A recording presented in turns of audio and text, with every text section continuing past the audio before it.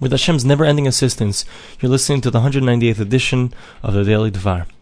We're continuing on this idea that he said that a person should set aside money in order to do kindness.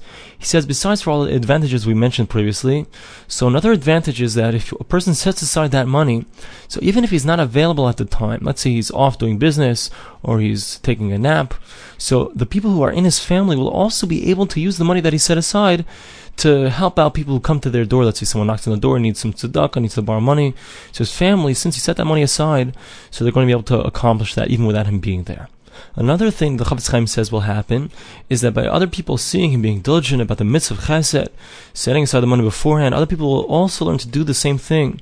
And will create a tremendous amount of nachas for Hashem. Hashem will enjoy the fact that he's caused other people, he's affected other people in a positive way. And this is the understanding of that which our sages say in Pirkei Avos, chapter 4, Mishnah Yud Beis, the 12th Mishnah.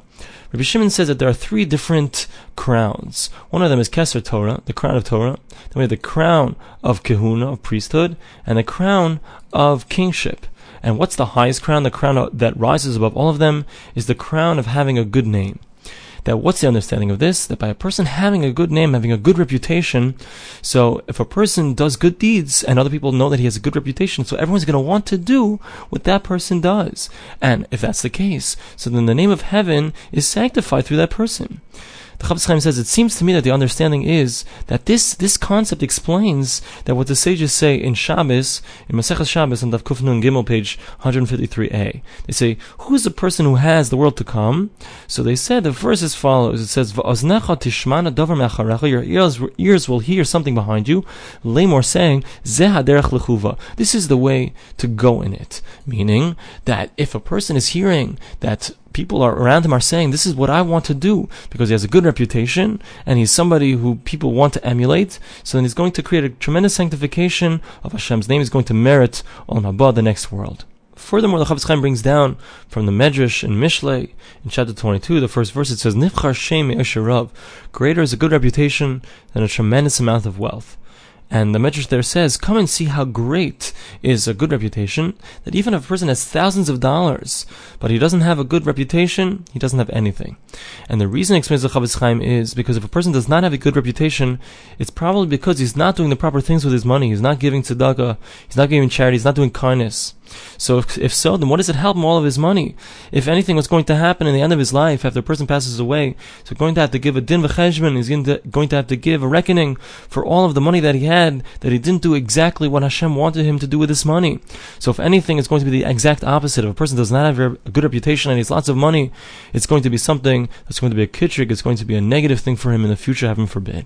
In truth, says the Chafetz Chaim, a person has to realize that the tremendous amount of money that a person has, let's say, more than he needs for his own needs. So it's only something that's a pikadon. Hashem has given it to him to watch over this money in order that he be a proper messenger to use this money, to have mercy upon the people who are poor, to do kindness with them, to do kindness with those who need this money. Like the Alshich writes in the verse, it says, in Kesev Talves Ami Es Ani Imach, the Torah tells us in Exodus chapter 22, verse 24, it says, if you're going to give money to my nation, give it to the poor person amongst you. So the Alshich writes that it's like somebody, let's say a person, a father, so after he passes away, he leaves over in his will, he writes that all the money should go to a certain one of his sons. Of course, he doesn't mean to leave all of the other sons with no money at all, but rather what he meant is that single son that he left all the money to should be in charge of giving out the money to all of the other ones. That's what he meant. Similarly, Hashem, so he makes one person rich. Do you think that he gave the money to that one person so he should keep it and hoard it all for himself? What, he forgot about all of his other children, all of the rest of Klal Yisrael? No, heaven forbid. Rather, he gave the money to that person, to that rich person, in order that he be a proper messenger, a proper agent to give it over to all of the other poor people who need the money. And in fact, the portion of the poor people is even greater than his own portion. That's what the Alshich says.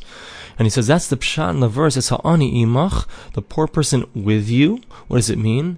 It means that the poor person needs, his necessities. So it's something that's incumbent upon you, the rich person. Not only that, it's ha'ani imach, the poor person's stuff is with you the rich person has the money of the poor person. So you should make sure not to hold back that money from him, heaven forbid.